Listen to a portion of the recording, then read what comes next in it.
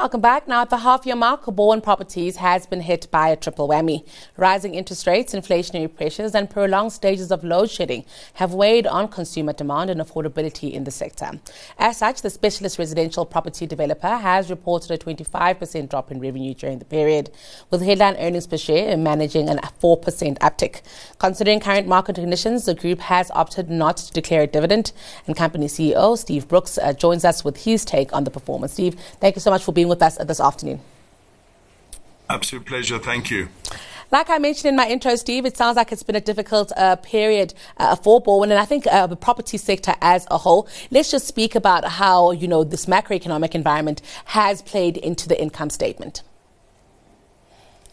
Luckily, we have created a brand. The brand's been alive since 1996. That's when it was born. And, we've been through economic cycles before. The economic cycles, you have to really put your tin hat on, work hard, keep your customers happy, deliver good quality, and the brand carries on. So the macroeconomics are tough at the moment. The world economics, we've got 2 wars on the go in the world. It is a tough space out there in the world at the moment, and it obviously filters down to South Africa. We've obviously got our own internal problems, but we're South Africans, we're resilient. The consumers are still out there. We've just got to work a bit harder and get there. Our sales are still there, not as buoyant as they were in low interest rate cycle. And I'm honestly predicting that next year the rates are going to start breaking, and then we'll move up again. So we're going to be here. We'll be around. The Balwin brand is strong. It is resilient.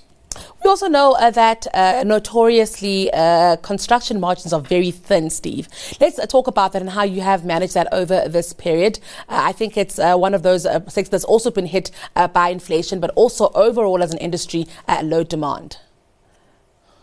Yeah, we're not a construction company. We're a development company that does its own construction. And we're very blessed that we do that. We've been doing that since 1996.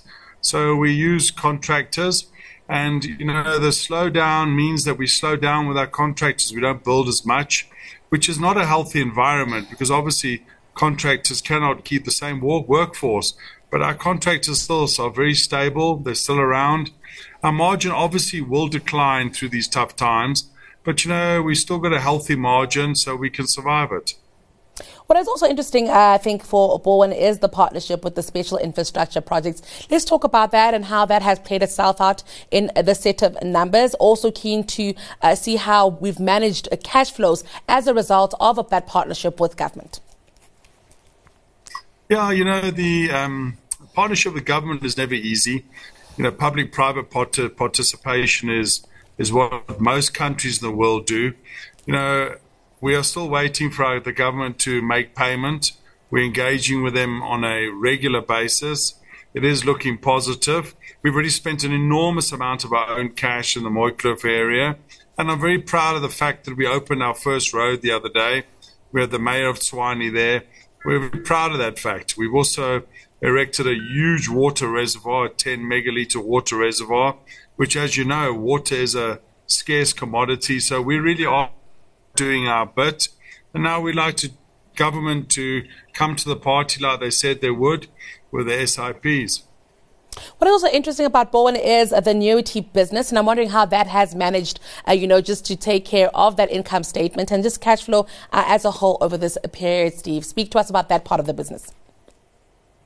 Yeah, the annuity business is headed up by Razik Ismail. He really is one of our rock stars in Balwin. It's always difficult growing a business from scratch, but we believe in annuity. It's a long-term play, and we believe the results are going to be spectacular in the future.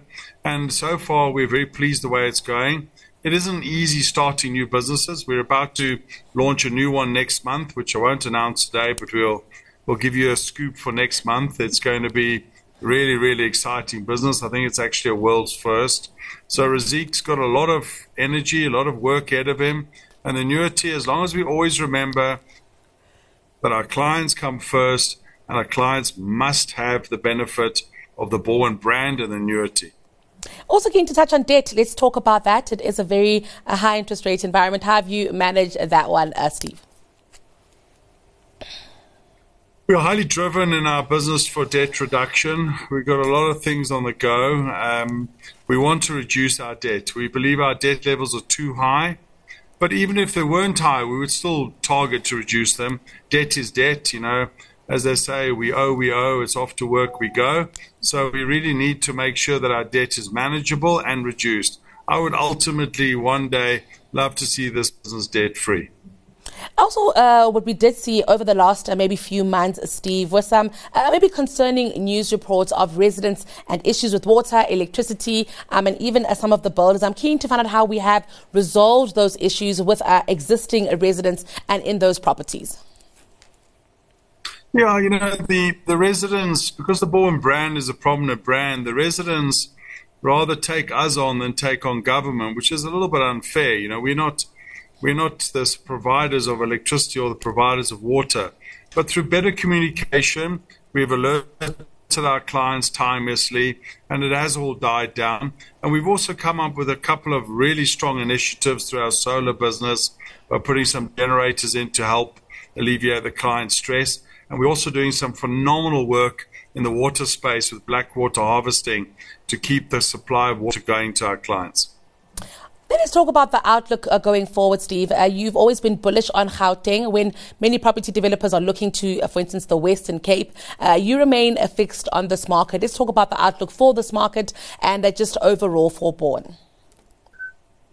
Oh, thank you. I'm a very, very proud South African. We've just come back from the International Property Awards and managed to scoop and win 12 International Property Awards, of which we're immensely proud of. I'm a great believer in Gauteng and Tshwane. They are the two powerhouses in South Africa. I believe, obviously, without being too cheeky, a little bit better management of the cities, a little bit more pride from all the people that live here. Let's get everything neat and in shape. And I'm still a great believer in Gauteng. And Steve, looking at the market as a whole, we are still in this difficult macroeconomic environment. In fact, we've had some analysts come out to say they're expecting it to be more challenging for a little bit longer.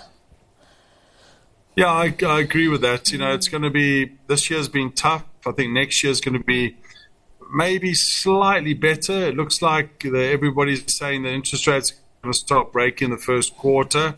But I still believe next year is going to be a tough year. But we are tough. Balwin's a good brand, and we will be around, and we will just work harder. And thank you to all our clients that support us.